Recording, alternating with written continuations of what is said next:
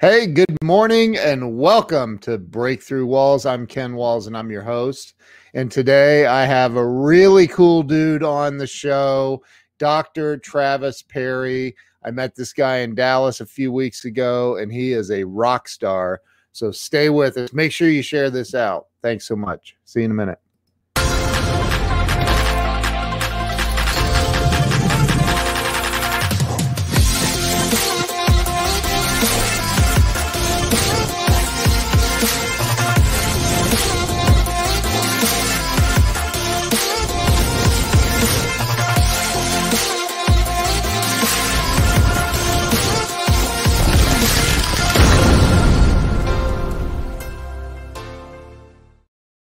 And we're back. Let me bring Dr. Travis on. Travis, welcome to the show. Hey, thanks for having me, Ken. Honored to be here. Should I call you Doctor? Travis is fine. Dr. Travis. So Travis, thank you for being here. I started this show about 3 years ago, little over 3 years ago. And it honestly, it was probably for selfish reasons. I thought, I was kind of going through a rough spot, a little stuck. And I thought, let me just start interviewing people and find out how they got unstuck. and it's worked out. It's worked out well, actually. So this is your life story, man. So why don't we start with where you were born and raised? Yeah, absolutely. So I am a Southern Californian by birth. I actually really loved Southern California about 20 years ago, 30 years ago, 40 years ago. It was a great place to grow up. Yeah. I had this desire to go to Hawaii, and my father one day was like, son, like, this is paradise. I was like, what are you talking about, Dad? Like, it's 75 degrees all year round. Like, you really can't beat that. So no, that's hard to beat. I grew up in Southern California, quite honestly, in a big family like my own. There were 6 kids, and my mom and dad, just loved us, hang out with us. We grew up on this 1-acre parcel of land in one of the oldest homes in Simi Valley. It should have been in the historical society, and actually they came and tried to buy it from my mom. But long story, we had just a great childhood, growing up playing on, an acre of land, and we had 5 acres next to us where we built bike tracks and go-karts and just did all sorts of things that kids love to do, that I was fortunate enough to have those awesome experiences. Did you wear a helmet? I don't remember we ever owned a helmet. But later on, my dad did actually have an unfortunate accident on a mountain bike. And from that point on, we always wore helmets. Like, wow. It was just like standard protocol. So I'm a big believer in them now, and it's probably saved my life a few times. But back then, we were riding, flying around on our go-karts, not thinking of anything, and just enjoying it. I think about, when I was a kid, we had, I don't even remember what kind of car, a little tiny station wagon thing, and there was, they put us in the back, like, and there was no seat belts. There was no law for seat. There was no, I don't know how we survived. We made it somehow, but, so I think that, that growing up in Southern California, which I don't know much, I've been to San Diego one time in my life. It was beautiful, but I don't know that much about it. So how long were you there? When did you? Yeah. So I honestly grew up in the same house my entire life.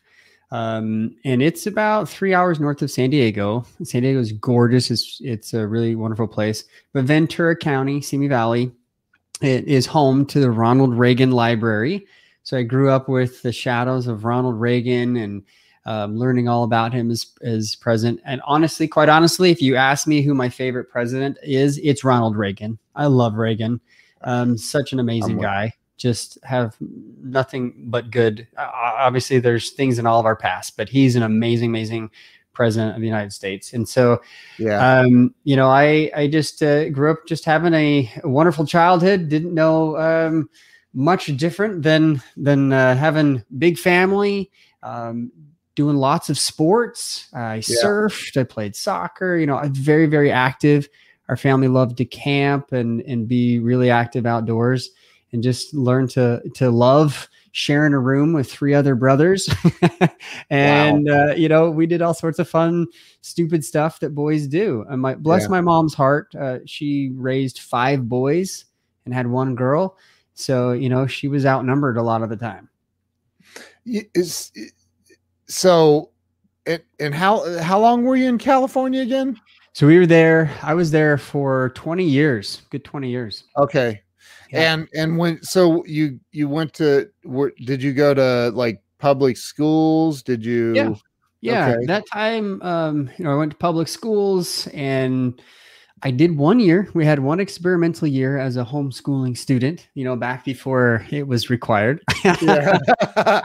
And your mom's like, no, we're not doing this anymore. Yeah. Well, we actually kind of begged our parents to do it, because it was such it was junior high. Junior high, I honestly think, should never have been invented.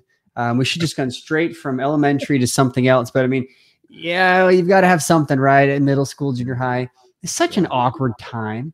Such a difficult time for any kid.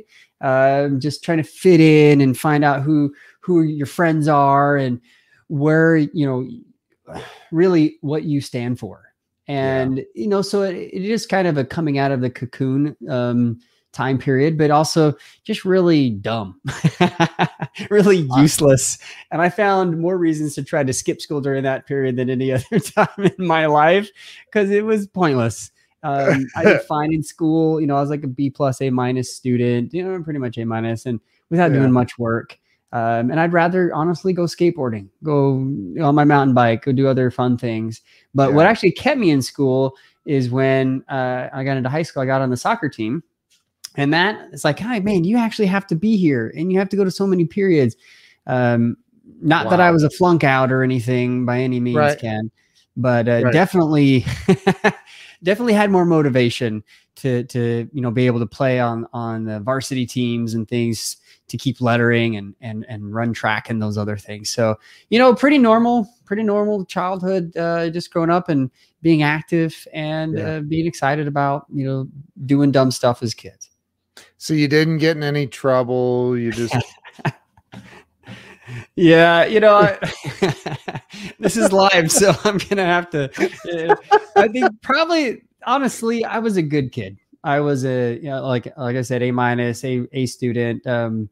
I was one of the oldest in my family. I was number 2. So I kind of had to be the good example. And if I wasn't, Dad was like, Trav, you're one of the oldest. You've got to be a good example. So I kind of labeled it like there's dumb stuff, and then there's stupid. I stayed away from stupid. Right. I did some dumb stuff. Does that make sense? Right. Let your imagination flow. But, I was never arrested, never, really got pulled over until I got my driver's license. So, I mean, I didn't do the illegal, stupid stuff. I had plenty of friends that told me all about it. I would have been one of the friends telling you about it. There you go. Thank you, Ken, for helping me not. I would have been the guy like, I don't want to be like him. So you did you immediately like graduate high school and go into college? I had this crazy idea that I would skip college and just be a millionaire by age 25. Like that was my design. And I never even thought I would go to college, Ken, quite honestly. But I did a year of junior college when I graduated high school. Me and my friends were like, hey, let's do a year of JC. I didn't take an ACT. I didn't do an SAT.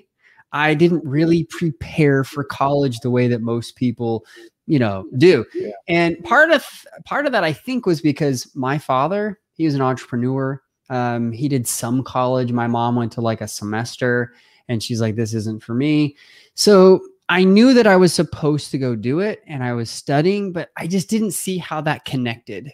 Yeah. And the junior college is a really great option for a lot of people. It's super cheap. You can stay at home, you can work. And I worked full time for my dad's business. He had a plumbing business. And I was essentially the apprentice. It was him, my two uncles, and my grandpa. It was a family business, and I was third generation. I was the oldest grandson, and I was in line to take it over and run with it. I was their retirement plan. Dude, and you don't strike me as a plumber. I don't know why. Well, I don't know, man. But I will tell you, the plumbing company that my grandpa and my father, essentially, they founded it. My grandpa, he was an engineer, and he took his life savings and said, I want to do something for myself. I want to work on my own. And I want to, create this family business that the grandkids and the kids, we can all, be tight around. And so I was like 3 when my dad took me to work the first time. I was the plumber's helper, and I went to, I would go with him, all the time, and he would take us kids out to work with him. I learned all about service plumbing and all about how to, I can pretty much do any finished plumbing work needed. I can do most repairs. I know when it's over my head. So I can say that I've owned a home, several homes with my wife, and I've never had to pay for a plumber to come in and repair a thing. Really? So there you go. Really? And quite honestly, Ken, I teach this to my kids. Like, I think it's incredible that we are skipping the trades. Like that whole dirty jobs movement. I could not agree with it more. Agree with it more. I taught in the university level. I've taught at the college, the high school, university levels as I was going through my graduate experiences. And, there are some kids that they should not be in the university setting. And I'm not trying to put anyone down like that. You can't do it. Right. I just mean that I think they're sold a lie sometimes that you have to do it in order to be successful. Couldn't be further than the truth. You know what? Plumbers and electricians own the biggest houses. They do. I mean, they make crazy money. I know a lot of them, man. They make incredible money. Yeah. I agree with you. I totally agree. Yeah. And, there's a lot to be said, when people find out, hey, your dad's a plumber, you must be rich. I thought, well, there's 6 kids. Yeah, right. Right. Like, oh, okay. Yeah.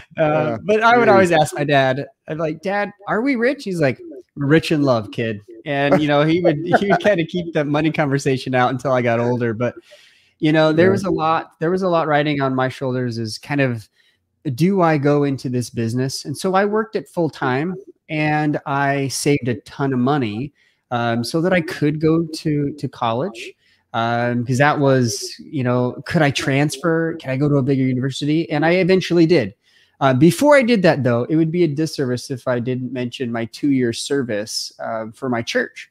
Yeah. I saved about $5,000. My parents paid for the other part of that. And I went and served my church for 2 years in Denmark.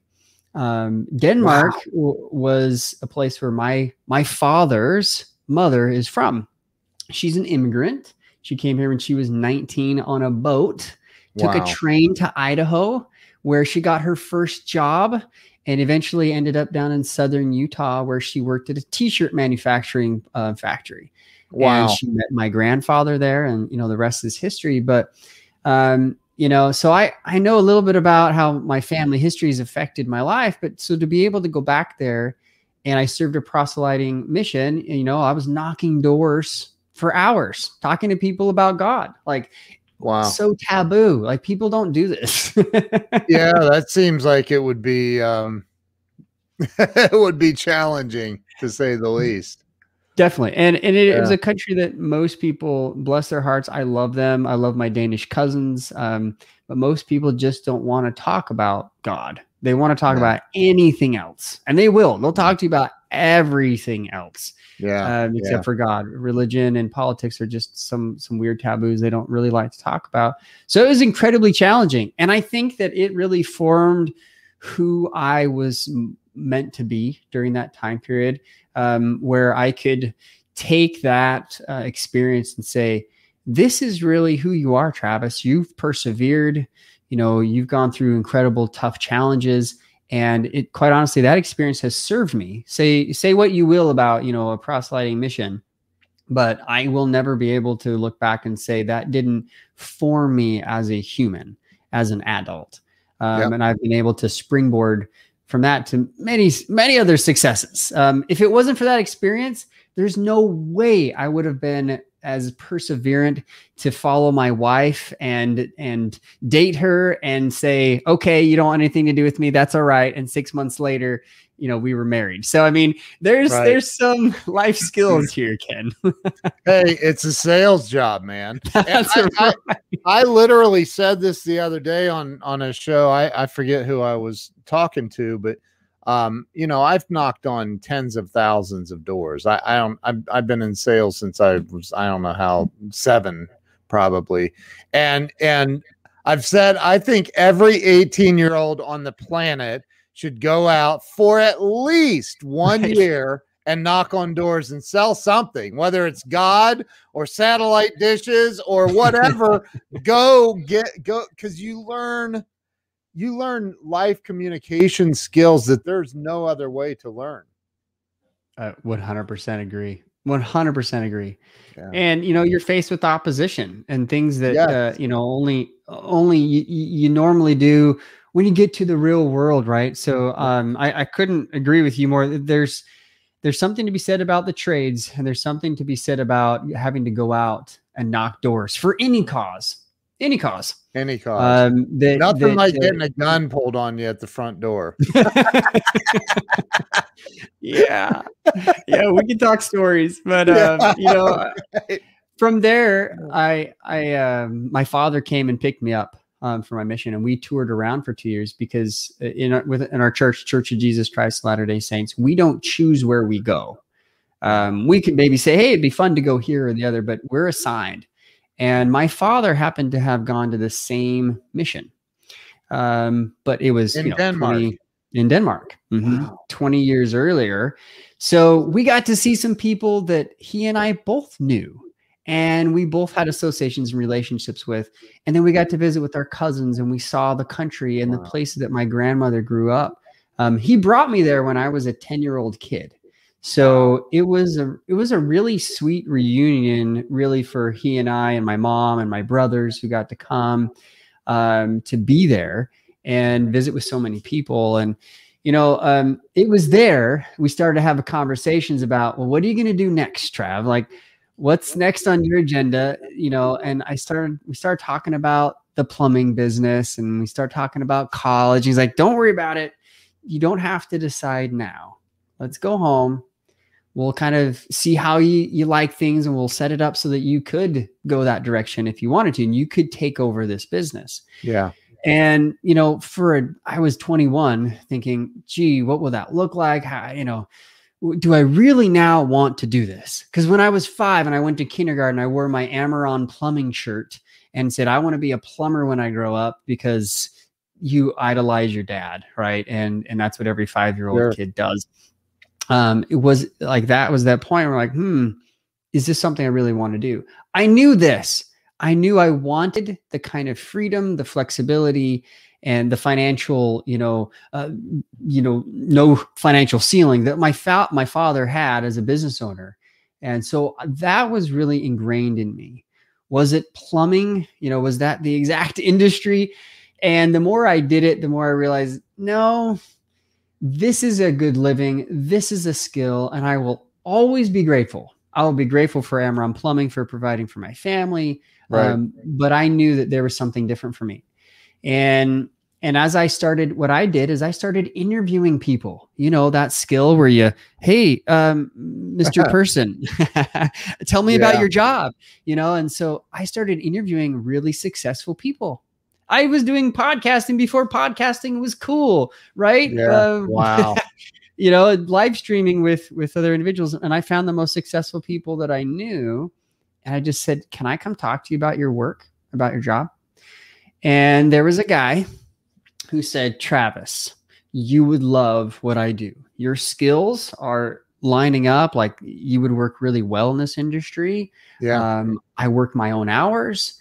I help people with their money. And I was like, wait, what do you do? He's like, I'm a financial advisor. I'm like, whatever it is you just told me, I'm going to do it. I heard flexibility. I heard, money potential. I heard people. Like, those are my three.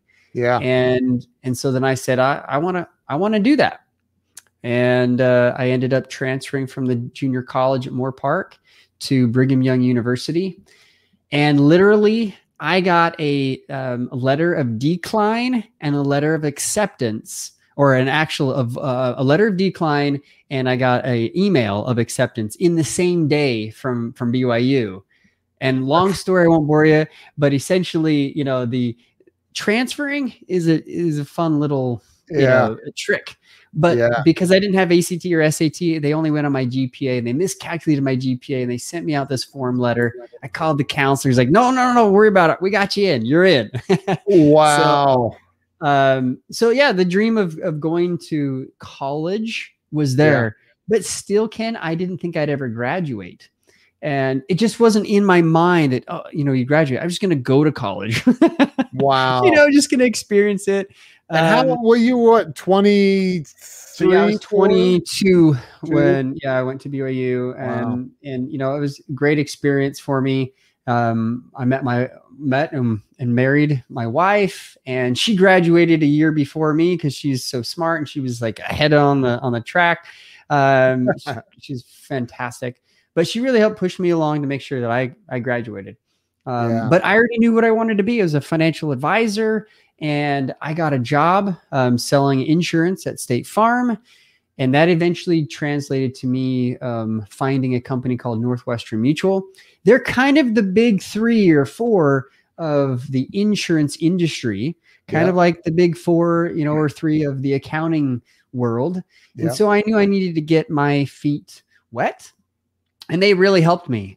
They really helped me even through college learn how to be a financial planner and financial advisor. But that's when all the trouble really began, right? When you get to like where you think you're going to be, it seemed like, being married. We had children before we graduated. We had 2 kids graduating college. We walked across the stage with 2 little ones under the age of 3. Oh my gosh. Wow. So we had to figure out this whole balance thing, right? And this is your undergrad. This is my undergraduate. Yeah. Yeah, so we had 12 kids by the time I got my PhD. That's right. No. Wow. Yeah, that's exactly what happened, Ken. It's like, well, our family values really high, and we wanted to have a big family, and so we got started. And it's this bizarre thing that people don't do that anymore. You don't get married when you're young, and you don't have kids until you're older. And I know, but it worked for 2 generations ago. And they did fine. So we're like, hey, I love your old-fashioned values. I love that. Thanks, man. It's out of style, but we're trying to bring it back. We need to. We do. The crazy thing is, my degree was not in business. It wasn't in financial planning. It was in sociology. Why? I can tell you why. It was the quickest degree out of BYU once I got accepted. I knew what my career path was. And I'm already getting on the job training. I'm already learning how to be a business owner. Right. I need the quickest way out. But I did, put some thought into it and made a choice between history and sociology, the 2 credits, the lowest credit degree. And I'm not trying to make light, but I am really trying to say that sometimes, man, when you know what you're supposed to be doing and what you want to be doing, it really, to me, became I'm going to finish. Here's my piece of paper. Does that make sense? Yeah. So I did it, and I finished just in case something was to happen. I could go back to school. I could do something else. But I literally I cried tears of joy the day I took my last test. Hallelujah. I am done with school. I can just focus on being a dad, focus on, my business, and really start helping my clients and really start building it. Well, it wasn't, that was August when I graduated, and it was September, October, November, December. 5 months later, my father, who was 49 at the time, He was just a couple weeks shy of his 50th birthday, suddenly died of a heart attack. Oh my gosh. And that triggered just about everything. So here I was, I had idolized my dad. I had basically told him, thanks, Dad, for building this business for me and dealing with the guilt of going to college and doing a degree, something he didn't ever finish, right? And then blaze my own path. I know he was proud of me because he was there when I graduated. And, he was so proud that I finished this and that I was making it on my own. And he wanted nothing more than for me to be successful. He didn't care, if I took over the business or not. But at 49, this was not planned. This was totally out of the blue. And he was literally riding his mountain bike at the time. He was not he was not sitting on the couch, eating potato chips, doing the typical, problem, behaviors that somebody with heart disease would have. But he had it. And it was something called the widowmaker. A widowmaker is when one of the four major arteries, that go to your heart are clogged. And the crazy thing is, because those other three are working so well, your blood pressure is not high. You don't have any typical indicators of heart disease that the doctor would check for unless you knew that there was a problem, unless you did an ultrasound and you really found out. So when my father was on his bike ride, and crazy enough, Ken, he was riding with an EMT who spent, as soon as my father kind of got winded, fell over, he spent about 30 minutes doing CPR on him, waiting for the helicopter to come. 30 minutes is a long time. Wow. And I interviewed him. His name is Tom. He's a great guy. I love him. I thought, wow, Tom's with my dad. As soon as I got the phone call, I'm like, Tom will help him. He'll be fine. It didn't register in my mind that he may have already been dead until I got home to my family and heard the news.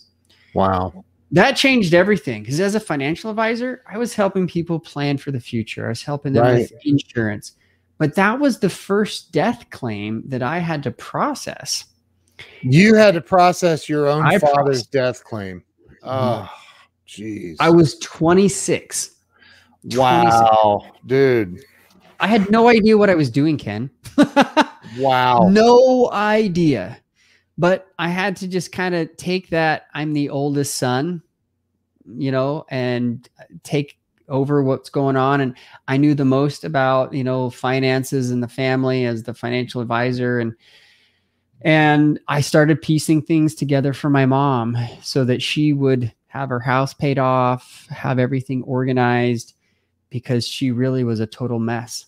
She really had some major anxiety and dealt with, my father's passing really bad, really poorly, as you can imagine. Were any of your siblings still at home? Like, I was. 2. Jeez, man, that one had actually to be. It was crazy. Yeah, absolutely crazy. One of my siblings was actually serving his mission at the time, and he chose to stay and not even come back for the funeral. He chose to stay and serve, because he said, "This is what Dad would want me to do, so I'm going to do it." And man, look who's here with us. Chaz. Love that. Good dude. Morning. Yeah, it's exactly right. In my brother, he decided he would stay there on his mission. My other brother was just getting going in high school, and that was a huge impact on him. I stayed really close to him, and I still am. But it affected us all. And what it did for me is it really made me question, as I, purchased the plot, as I picked out the, casket and made funeral arrangements, as I tried to set up Mom's estate and wrote the obituary, and then prepared the final, words to say at my father's funeral. I had this really crazy spiritual, life-changing experience where I had this moment where I thought, you know what, Dad died too soon. He didn't achieve all these things he was supposed to achieve in life. he talked about some great dreams and stuff. But actually, as I reviewed his life, as I spent a lot of time reviewing, I found that the goals and the things that really mattered to him, he actually had achieved. He had become this person that I believe he wanted to become. At 26, I was trying to manage, new family, business, just graduated, with school and everything else. To have this all thrown in my face at that time was a total wake-up call. It was a total wake-up call. I was 30 pounds overweight, and I don't look overweight, right? But I was 30 pounds overweight at the time, Ken. You're like skinny as a rail. Like when somebody said, hey, let's come up with a phrase, skinny as a rail. Who can we model for? Oh, you know what? Let's get Travis. Thank you. I'm no Chaz Wilson, Mr. Buffman. That's for sure. But, I'm a soccer player, mountain biker who was fit and skinny his whole life. Yeah. So when I got to 25 and it caught up to me, which it does for every male, newsflash, I put on 30 pounds fast. I'm like, that wasn't, muscle. Yeah. So I wasn't really enjoying my fitness. My health was not where it should be. As soon as I got back home, I went straight to the doctor and said, doctor, my dad died of a heart attack. What should I be prepared for? And we did every test imaginable. We even did a test that actually did an ultrasound of my carotid artery to try to find out how much buildup I have in my arteries. And it was pretty average. And I thought, well, crud, if that's pretty average and I have a propensity genetically to have this happen, what do I need to do? And the wheels started to spin. And the thought was, if I'm going to live my life on purpose, my whole tagline, if I'm going to do that, and I'm going to be like my dad in that way, then I'm going to have to not be like my dad and be healthy and make huge changes. So, it's all right. I don't mind, Victoria. I got called my whole life. It's no big deal. But I call it fit, right? That's right. You are fit. Right. I'll give you that. You are definitely. And, I ride my mountain bike all the time. I'm running. I work out. I stay fit because I knew that, like my father, while he was riding, he was doing all those same things. There was other stuff happening internally. It was the stress. And this is what I finally got to after all my research, all of my work on this. I realized that I needed to really manage my stress better. And I started looking at stress so much that I looked at time management and where I was focusing my time. And I realized that I was stuck in what I call the workaholic trap. And that workaholic trap is what most business owners get stuck in. I've got to build my business. And then once you build it, well, now my clients need my time. And now I've got to do this and this. And even scaling your business really big has the propensity to get you attached to it. It becomes your baby, right? Yeah. And if you're not careful, that dream of freedom, flexibility, unlimited financial potential becomes your trap. Right. And now you're a slave to your own business. And you don't have the ability to leave it when you want to, go on vacation and live that life that you claim to, have started out for. Yeah. And that's kind of what I wanted to avoid and what I found myself slipping into. So I started my own practice. I left Northwestern Mutual. I started my own practice as an independent financial advisor. And I started creating the business that I wanted to. I got all sorts of coaching. I went to sorts of training, and I really dug deep into what it is that I needed to do different. Finally, I bit the bullet, Ken, and this is how I got the PhD after the name, is I finally went back to school and said, there's only so much I can learn from other people who have learned it from the research. I need to dig into that, and I need to figure out what is the secret to getting rid of stress and managing it and coping it and achieving your goals, because I wanted to know. So I left my business. I've kind of put it on pause, and I did some coaching on the side as I was learning and growing. And I developed some theories. And the theory that I found as I was coaching people was that there are those who really want to achieve their goals and want to do amazing things, and they get help. They get coached. Right. And that's a very popular thing to do. They get mentors and other things. But I found the ones who were extremely successful versus the ones who kept coming back for more coaching, which is a great model, right? If you're in that $56 billion industry of personal development, it's a great model for reoccurring revenue, but it's not efficient. You can't show efficacy based on the models of individual coaching a lot of the times, because what happens is once you're done with the coaching, people tend to regress back to the mean. Yeah. So I wanted to fix that. And I could see that those who were extremely successful versus the ones that kept coming back and regressing, they had really good relationships, or they had a decent marriage. Like I could see that there was something going on with their marriage. And right. I started to piece together a theory. And my theory became known as couple development. And that is the idea of, as a couple, keeping each other accountable, helping each other work towards similar goals, or working as a supportive person toward your spouse's goals. I found in the research that John Gottman had been doing stuff very similarly, and he's one of the foremost researchers on relationships. And so I followed a lot of his stuff, and I started to teach some of this content to my own couple coachees, and found that they were actually seeing incredible results from it.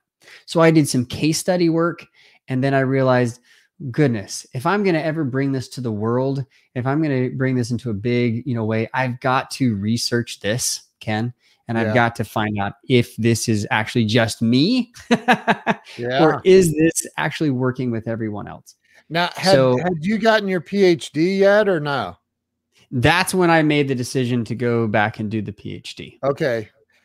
Wow. Yeah. Don't you have to, I didn't go to college, so I don't you have to get a master's degree first, or?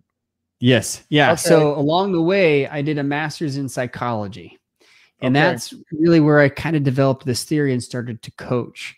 And then it was the end of that experience. I was like, oh man, I've got to do a PhD. And here I was, a guy who didn't think he'd make it to college, who cried the day that he graduated, going, what in the world am I doing now? And I'm watching, my friends and other people out there who they're starting businesses, they're doing other things, and their income and their businesses are here. And I'm going back to school, like that concept of going back. So, I pushed it off and said, I'm retooling. I'm getting better. And I, along the way, I kept some of my coaching clients, I kept working on the business, and it evolved, and my training got better, and it got more efficient for couples. And hold on 1 second. How old were you at this point? So at that point, when I started my PhD, I was 32. 32. So and how many kids did you have? Oh, yeah. Point? And so we started with 4 children. We ended with 6. 6 on the wall. So yeah, let's do a full. Look how beautiful his family is. Show everybody your family. Beautiful family. Thank you. And it's interesting right here. You can kind of see this picture over here. This is actually a Danish picture of Danish fishermen. I bought this at the end of the mission when I was touring with my family.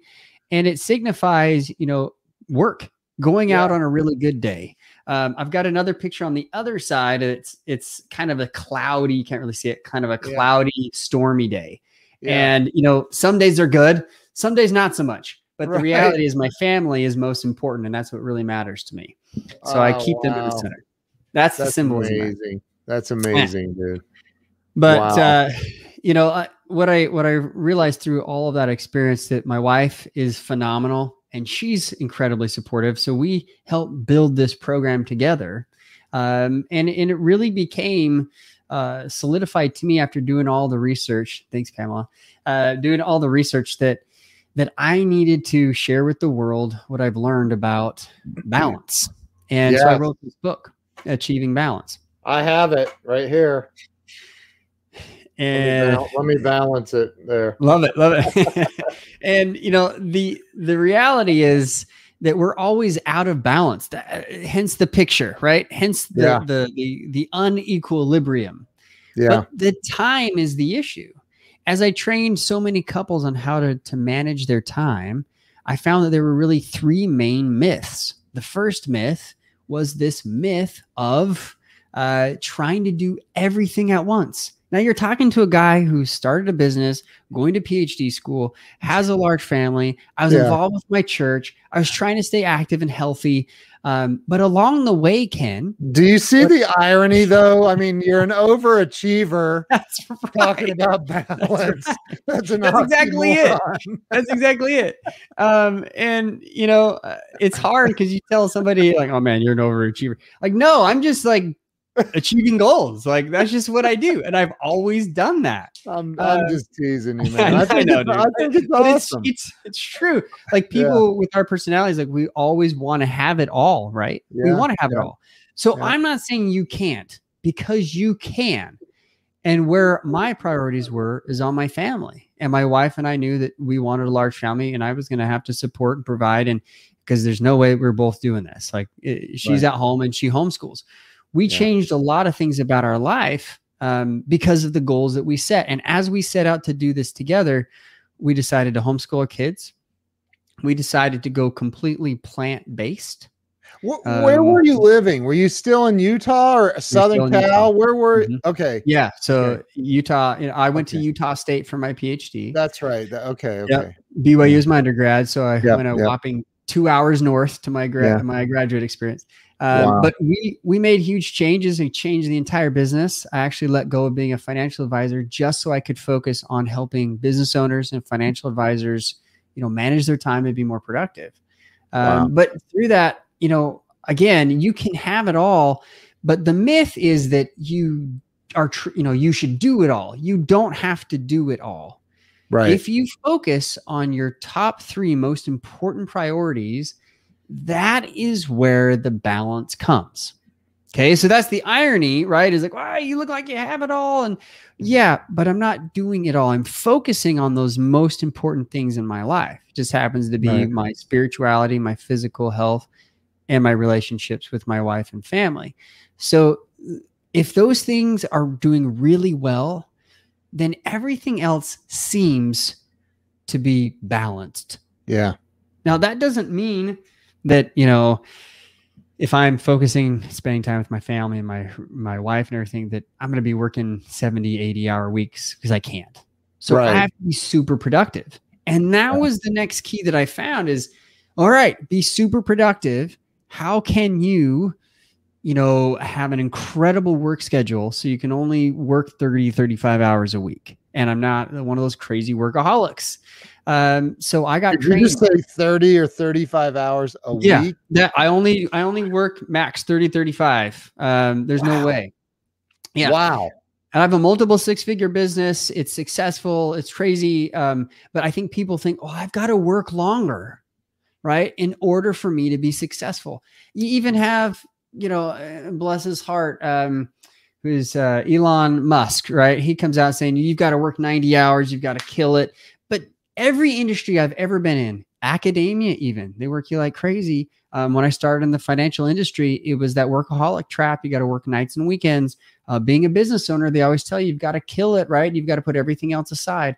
It's baloney. It's a total farce. It's a total myth. Wow. Because here's the thing, Ken, if you want to have balance and you are killing it for your business year in and year out, your health is going to go down the tubes. Your relationships aren't going to be meaningful. And you might be successful in your business, but what is true success? Is that really balanced, or is that just creating more stress for you, knowing that you should be focusing on these other areas?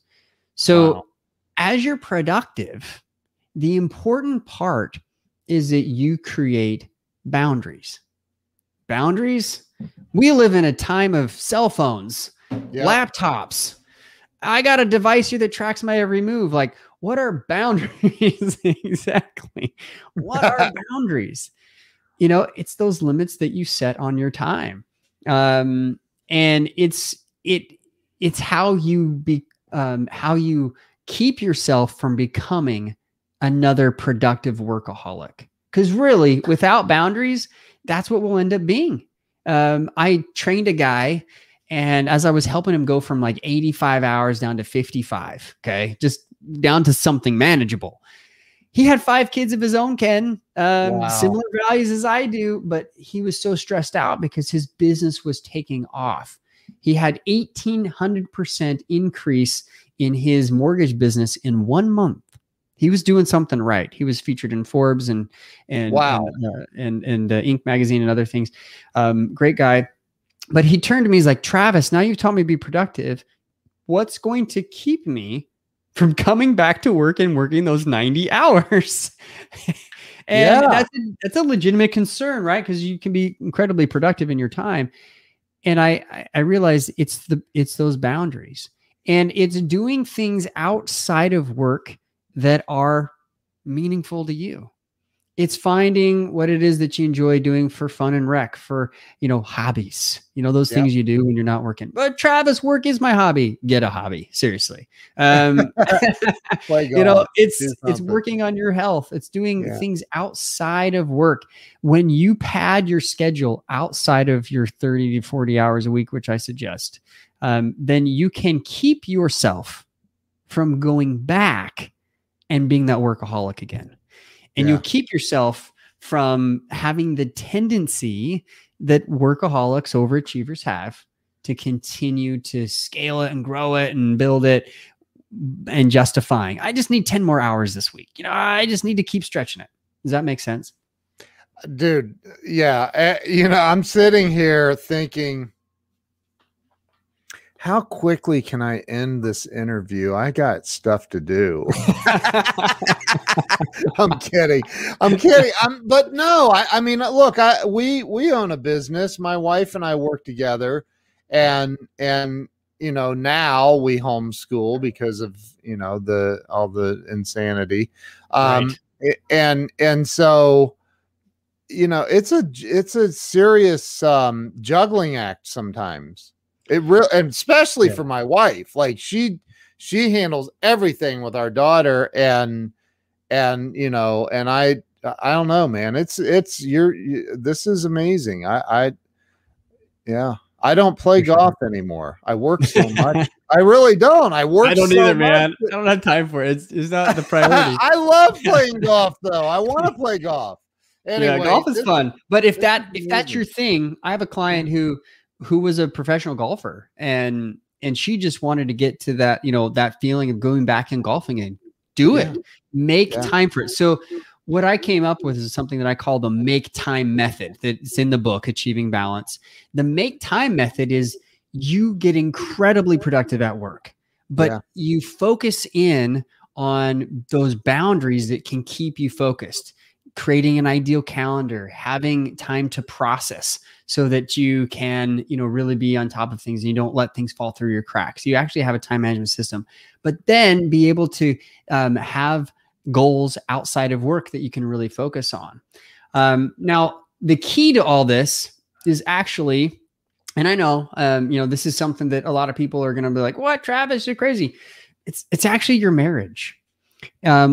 I've studied and studied and studied. And again, I found that those people that did really well are the ones that had good marriages. So not just marriage, like I do. No, it is good quality relationship. Right. When that relationship is really tight and you can keep each other accountable to the things that you ought to be doing, then you go way past personal development. That is the true couple development that I'm talking about.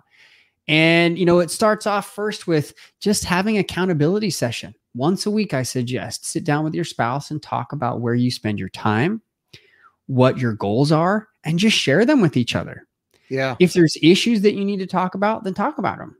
But really, if you can do those 3 things once a week, you will be amazed at what difference happens in your life. And that's what my wife taught me. My wife and I, as we were trying to make changes to our parenting, changes to our diet, which is like religion, like people don't do that. That's crazy. But we've been plant-based for over 12 years and homeschooling, or plant-based for 10, homeschooling for 12. So you don't eat steak? Nope. No more, Ken. Hey, come on, man.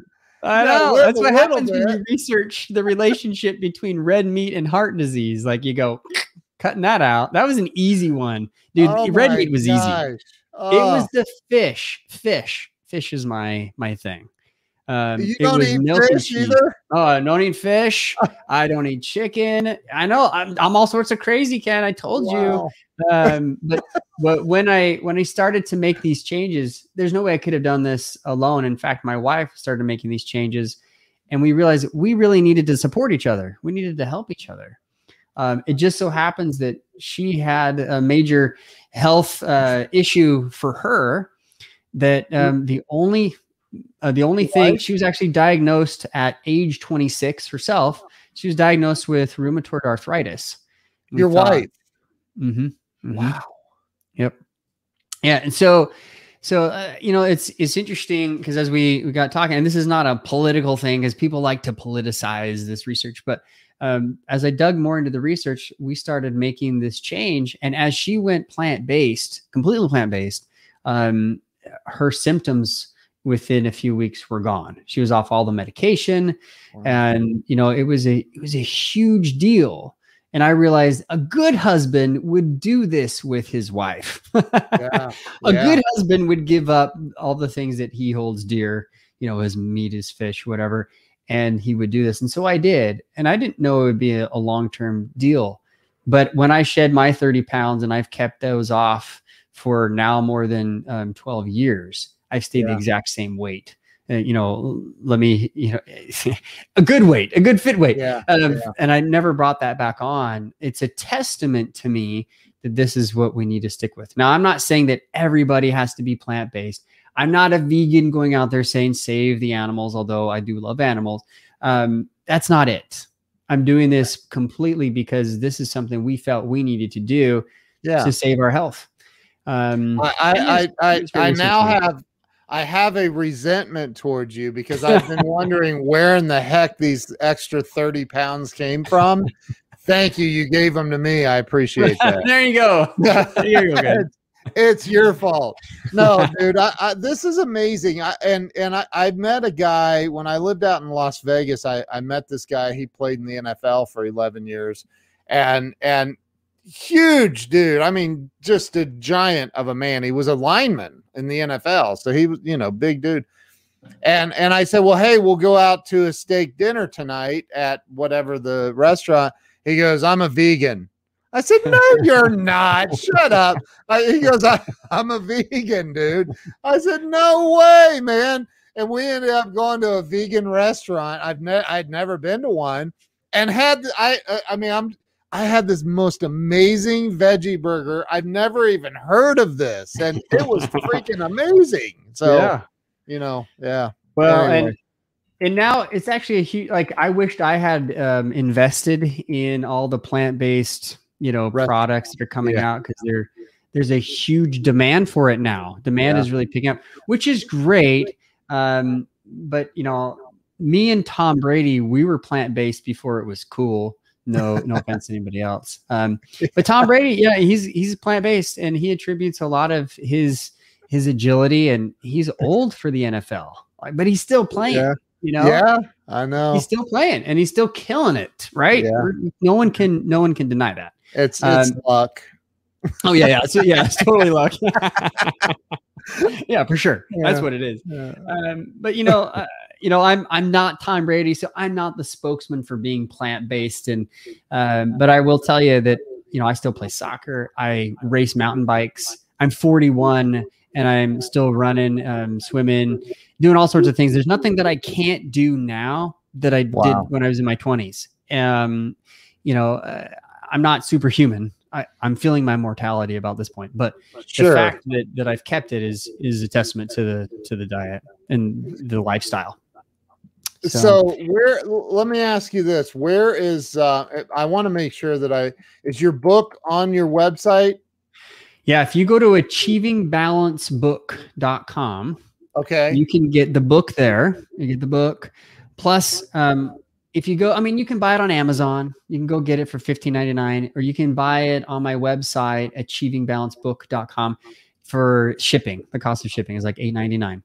Oh. And in addition, you'll also get a 3-hour training that I did live, all about how to be productive and manage your time. So I'm going to teach you the productivity skills that I've been using for the last 12 years. I'll also give you, there's a 10-minute video training on how to, make your inbox, streamline your inbox. So I know that most people, their email, their social media is what clogs down their day. So I teach you how to do that. 10 minutes, very simple. And then if people are interested and they want to spend 45 minutes with me to figure out what's really messing them up on their balance and they need that one-on-one, you can apply for that. That's a $750 value that I give for free. Those that apply for that, time with me, I'm happy to walk through and find out what's going on. Where are you at, Mr. Business Owner, Mr. Financial Advisor, Miss Business Owner, a lady boss, right? Yeah, I'm happy to chat with you about those things and be helpful to to actually spend the time. But yeah, go to achievingbalancebook.com. And I'm also, and this is the reason for the ultra cool mic right now, Ken. Yeah. I've got some other fancy equipment, but I'm in the process right now of recording the entire book on audio. So those of you that are like, I don't want to read it, Ken, I know you bought the book and I know you're not going to read it. No. So for people like you, I have the audio. That way there's no excuse. You can plug it in the car. You can do it when you're working out. That's awesome. But I will be reading that personally. And I take pride in knowing that I like when the author actually reads his or her own book. Yeah. I like hearing their voice. Yeah. I like hearing their inflections and knowing, what to do. So look what Jay Fox is a buddy of mine. He's a nationally syndicated radio host. That look what he just said. And I don't know if you met him. He was over there at the hotel hanging out with me for a while. I didn't get to meet you, Jay, but we should hang out for sure. I really appreciate that. So let me ask you a question. And I ask this, this show is all about having a breakthrough, which obviously you've given an incredible roadmap for that. What do you think?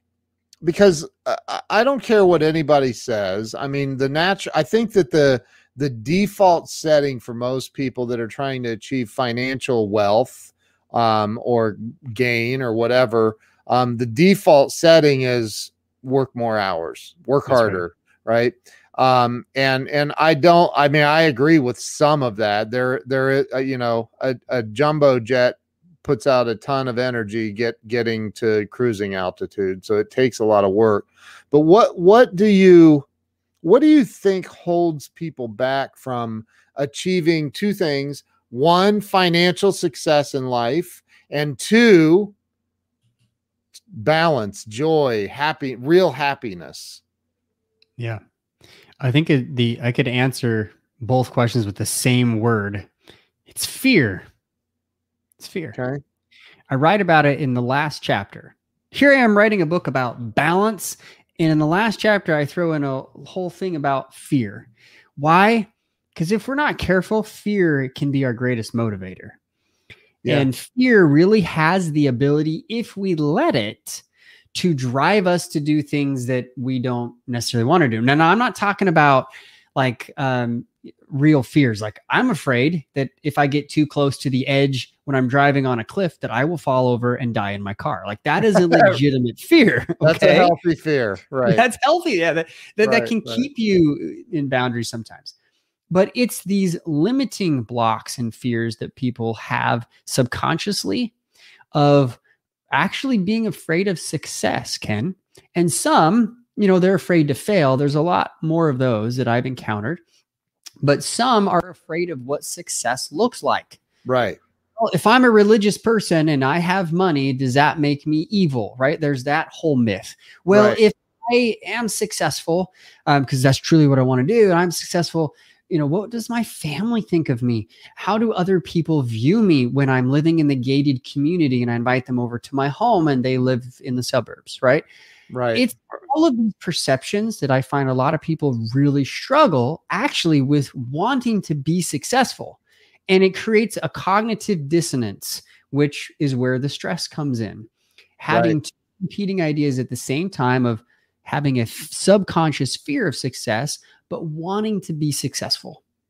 And Mm. people, when I help point this out to them when they're in their one-on-one discovery call with me, if they apply, they can schedule that with me. But I am able to help them pinpoint and see that maybe they do struggle with success.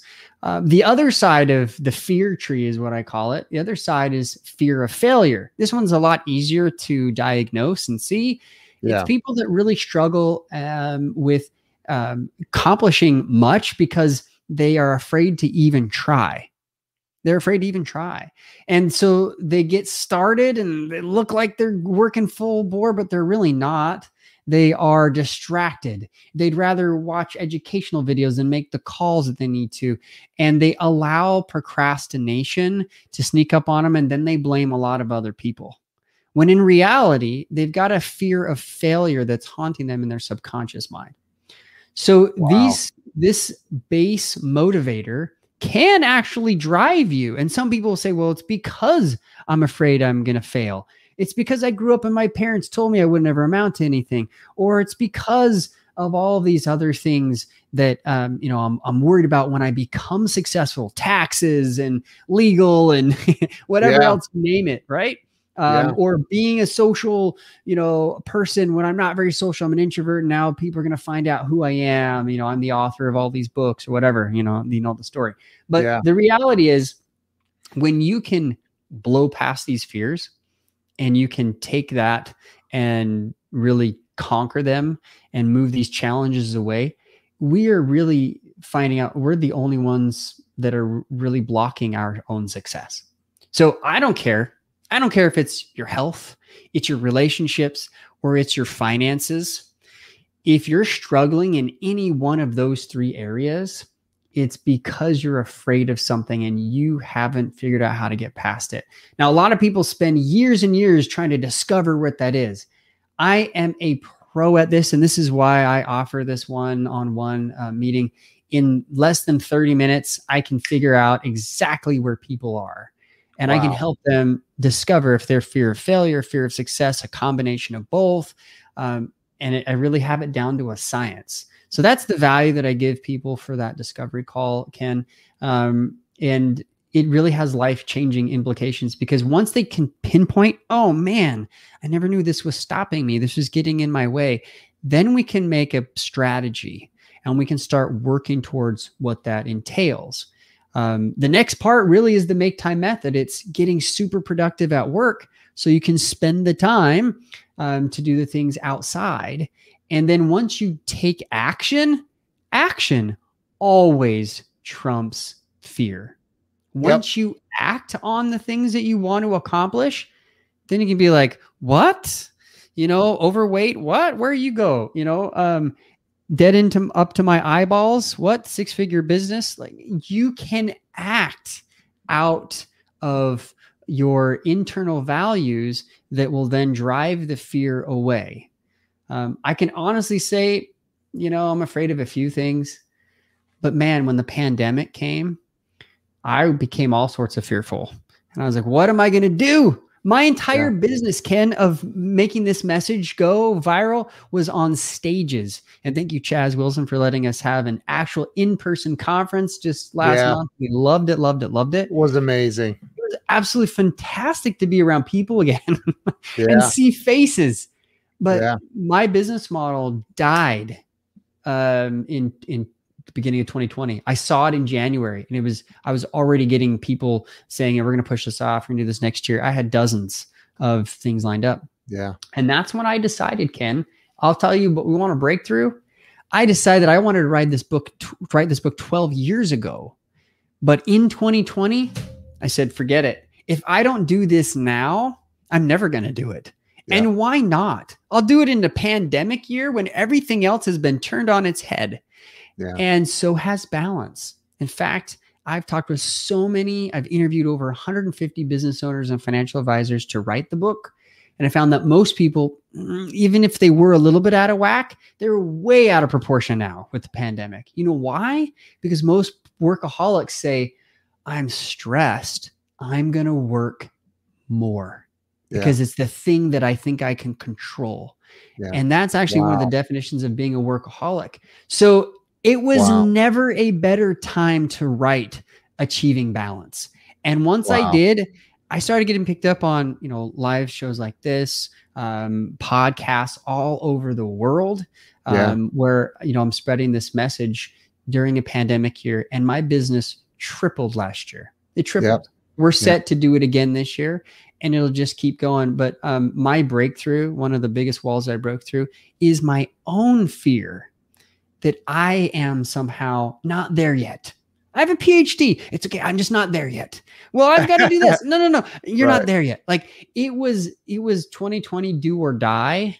Yeah. And I knew consciously I have what it takes. I've got the knowledge, but it was that imposter syndrome that was a fear of failure, really. It was a fear of letting others down, making them think that I didn't know what I was talking about, right? And I get on stage to share that message or coach people, that somehow they would poke holes enough to be like, no, Travis, you don't know actually really what you're talking about. But when you write a book and you have to put down your life story, which is partly there in chapter 1, and you put down all of those myths and all of the entire system on here, and then people throw reviews on Amazon, like some of the amazing reviews out there, like this book totally changed my life. I thought I was getting time management and I got a whole new version of myself. Like those kinds of reviews, it really does come back and say, Travis, you're onto something here.